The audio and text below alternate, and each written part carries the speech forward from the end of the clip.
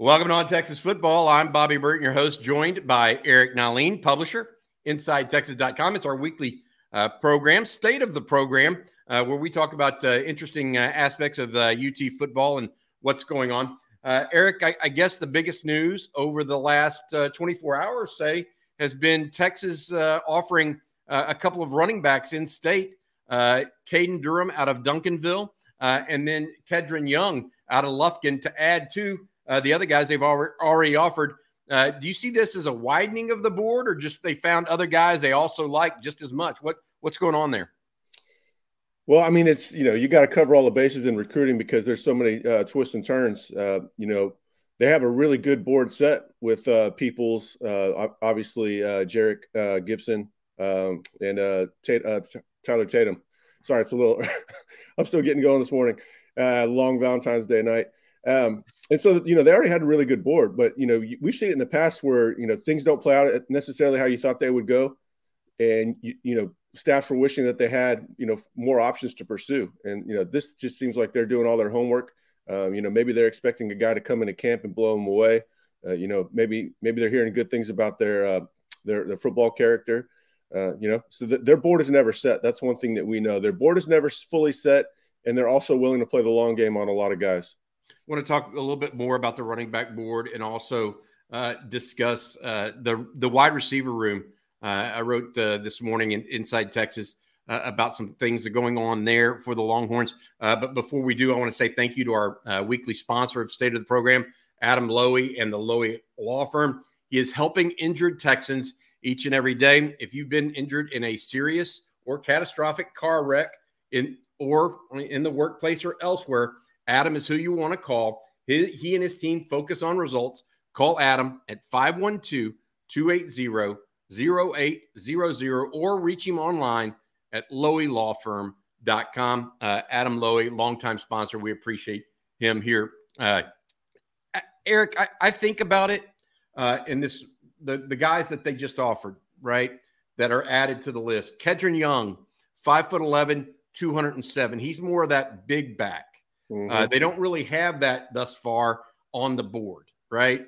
So Kedron Young is a different type guy. And then Caden Durham is more the Keelan Robinson type. He's a 700-meter guy going into his junior year of track. So really, you think that might get down to 10.5 by the end of track season off the state championship Duncanville team. He's 5'9", 180.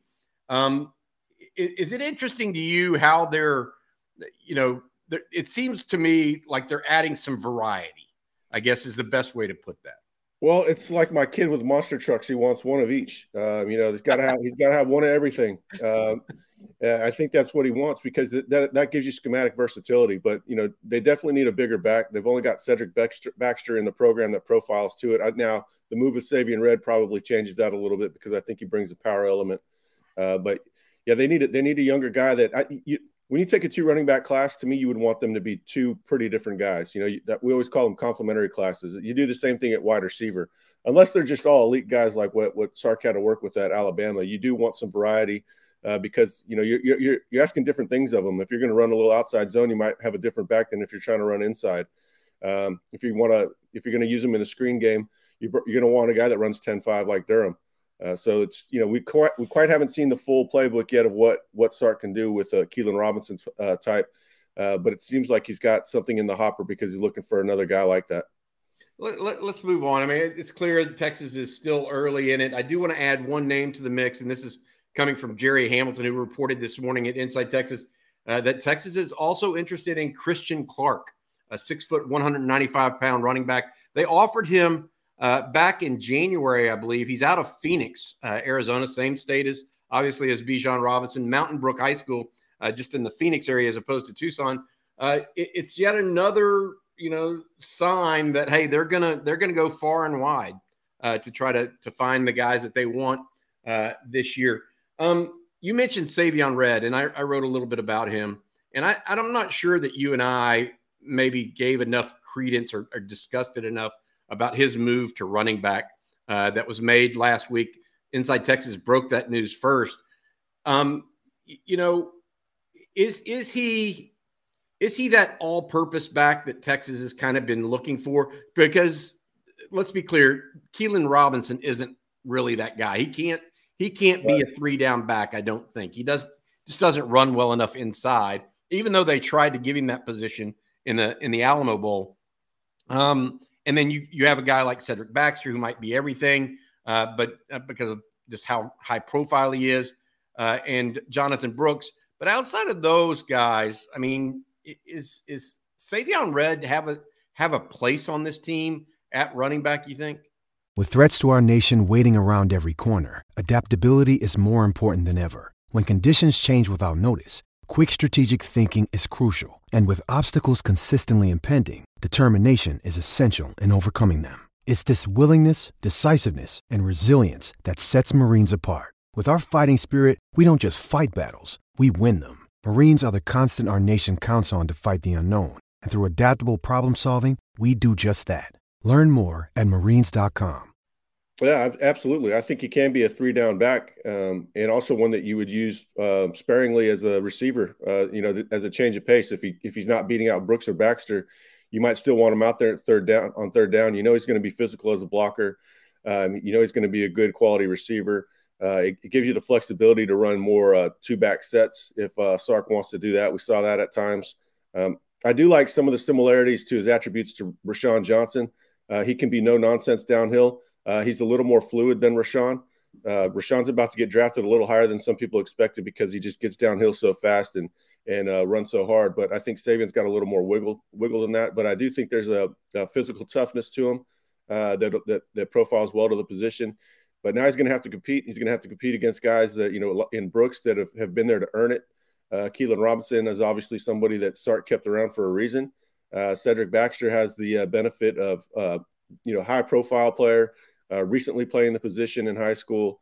I think that he profiles very well to the preferred scheme that Sark wants to employ with inside zone. So he's going to have to compete. But I do think he'll be able to carve out a role on the team. Two things that are interesting to me, Eric, about this. You mentioned his tenaciousness as a blocker on the outside.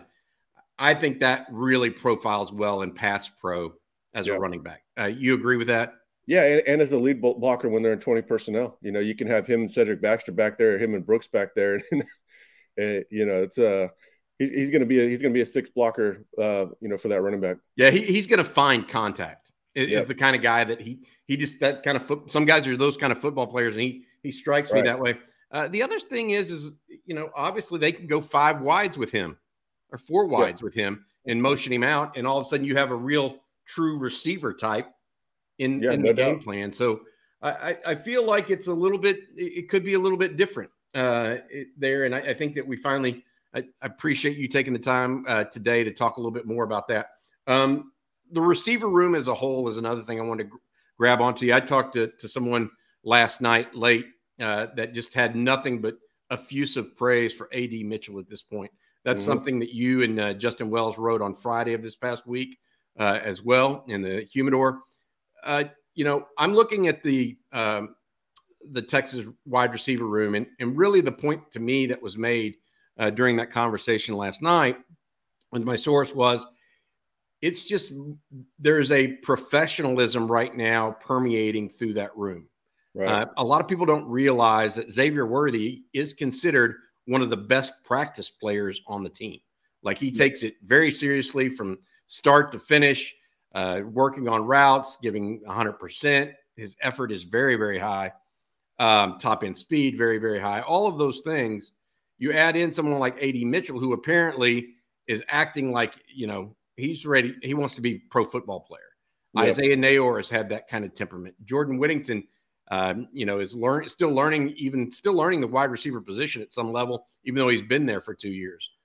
It just seems like to me that Steve Sarkisian is starting to get into that territory that he wants guys that are trying to look to be great football players, not just good football players on a winning team.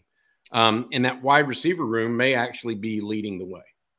Well, yeah, I don't know if I would say leading the way, but definitely turning the corner. I always go back to when Sark first arrived and he preached professionalism. We don't want to throw anybody under the bus, but Mitchell was he was compared favorably against recent transfers that they've had. even from a rival high profile program. And I think it does boil down to Georgia didn't want to lose him, and Alabama didn't care if they lost a couple of those receivers. And it is because of the way he prepares. He's mature and ready to go. And I think he and Chris Jackson entering the program at about the same time have definitely elevated that room towards in the direction of professionalism that Sark is looking for. What have you heard thus far about Chris Jackson, the new wide receivers coach at Texas? Seeking the truth never gets old. Introducing June's Journey, the free-to-play mobile game that will immerse you in a thrilling murder mystery. Join June Parker as she uncovers hidden objects and clues to solve her sister's death in a beautifully illustrated world set in the Roaring '20s. With new chapters added every week, the excitement never ends. Download June's Journey now on your Android or iOS device, or play on PC through Facebook Games. Relates well. The players like him, and also recruits like him too. If the players like you, there's a good chance recruits will like you. Haven't gone in depth on him yet because we haven't really heard about his coaching points. They're not doing a whole lot, so it's basically just a first impression sort of thing. We'll have to learn a lot more about him during spring ball. Speaking with Eric Nahlin, publisher of InsideTexas.com, it's our weekly state of the program. Eric, you and I have talked about this before, and we're now 3 weeks away, or 2.5 weeks really, from the start of spring ball. And Texas is in a situation right now where they're trying to make that next step from 8-5, right? Mm-hmm. And so the cards look like Texas can make that next step. They've got so much firepower coming back on offense. Yep. They've got so much defensive returning production as well. There's just a lot of expectations on this team. But let me say this. Our friends in College Station had a lot of expectations heading into this year, this past season. How does a team and how do you think this team is handling those kind of increased expectations? And how does that compare to what they did over in College Station and what you see as a difference? Well, I mean, go back to what we reported in December that they were disappointed with 8-4. So I don't think they're paying attention to the expectations because their most recent output was disappointing to them. So it's tough. It's tough to hear that you're supposed to be good if you haven't been good yet. You're not going to really buy that yourself, I don't think. And I think they've got plenty of leadership stepping up right now. That helps out a lot. And one thing they have is continuity. They're getting the same message from the same coaches pretty much nonstop. And they've got a lot of experience. You're not going to lose as much focus with experience. If you have a lot of success early on, it can go to your head. They haven't had a lot of success, but they're building towards that direction at the same time that they have a lot of veteran leadership. So I'm not really concerned about them paying attention to expectations and then coming out flat. Got it. Stay of the program is brought to you by Adam Lowy of the Lowy Law Firm. The Lowy Law Firm specializes in results for his clients, whether it's a tragic car wreck, an accident in the workplace, or any serious or catastrophic injury. Adam is who you want to call. Call Adam today at 512-280-0800. Eric, a couple more questions here, and I mentioned this in this morning's article on InsideTexas.com. Arch Manning and chose Texas ostensibly over Alabama and Georgia primarily, right? Yep. Both of those programs have gone through offensive coordinator changes. Both of those programs have defensive head coaches. At some point, you have to think that the Mannings just have a feel for what they want their kids to go through from a quarterbacking perspective, whether that's Peyton at Tennessee, Eli at Ole Miss under David, both of them under David Cutcliffe, and now Arch at Texas with Steve Sarkisian. Another day is here, and you're ready for it. What to wear? Check. Breakfast, lunch, and dinner? Check. Planning for what's next and how to save for it? That's where Bank of America can help. For your financial to-dos, Bank of America has experts ready to help get you closer to your goals. Get started at one of our local financial centers or 24/7 in our mobile banking app. Find a location near you at bankofamerica.com/talktous. What would you like the power to do? Mobile banking requires downloading the app and is only available for select devices. Message and data rates may apply. Bank of America NA, member FDIC. They're just not normal. I don't know how else to say that. They have some understanding of the game of football that maybe some other folks who follow recruiting and just generally look at it don't necessarily see. I mean, is this, the news breaking that Mike Bobo's the new offensive coordinator at Georgia, and Tommy Rees coming from Notre Dame, who was you really ran the quarterback quite a bit at Notre Dame. What does this say about the Manning family, in your opinion? Are they just smarter than, 99% of America when it comes to football because of who they are? Well, they are smarter than most people for sure. They were just following the tea leaves, and they also have some inside information too. They know which coaches are looking to go elsewhere.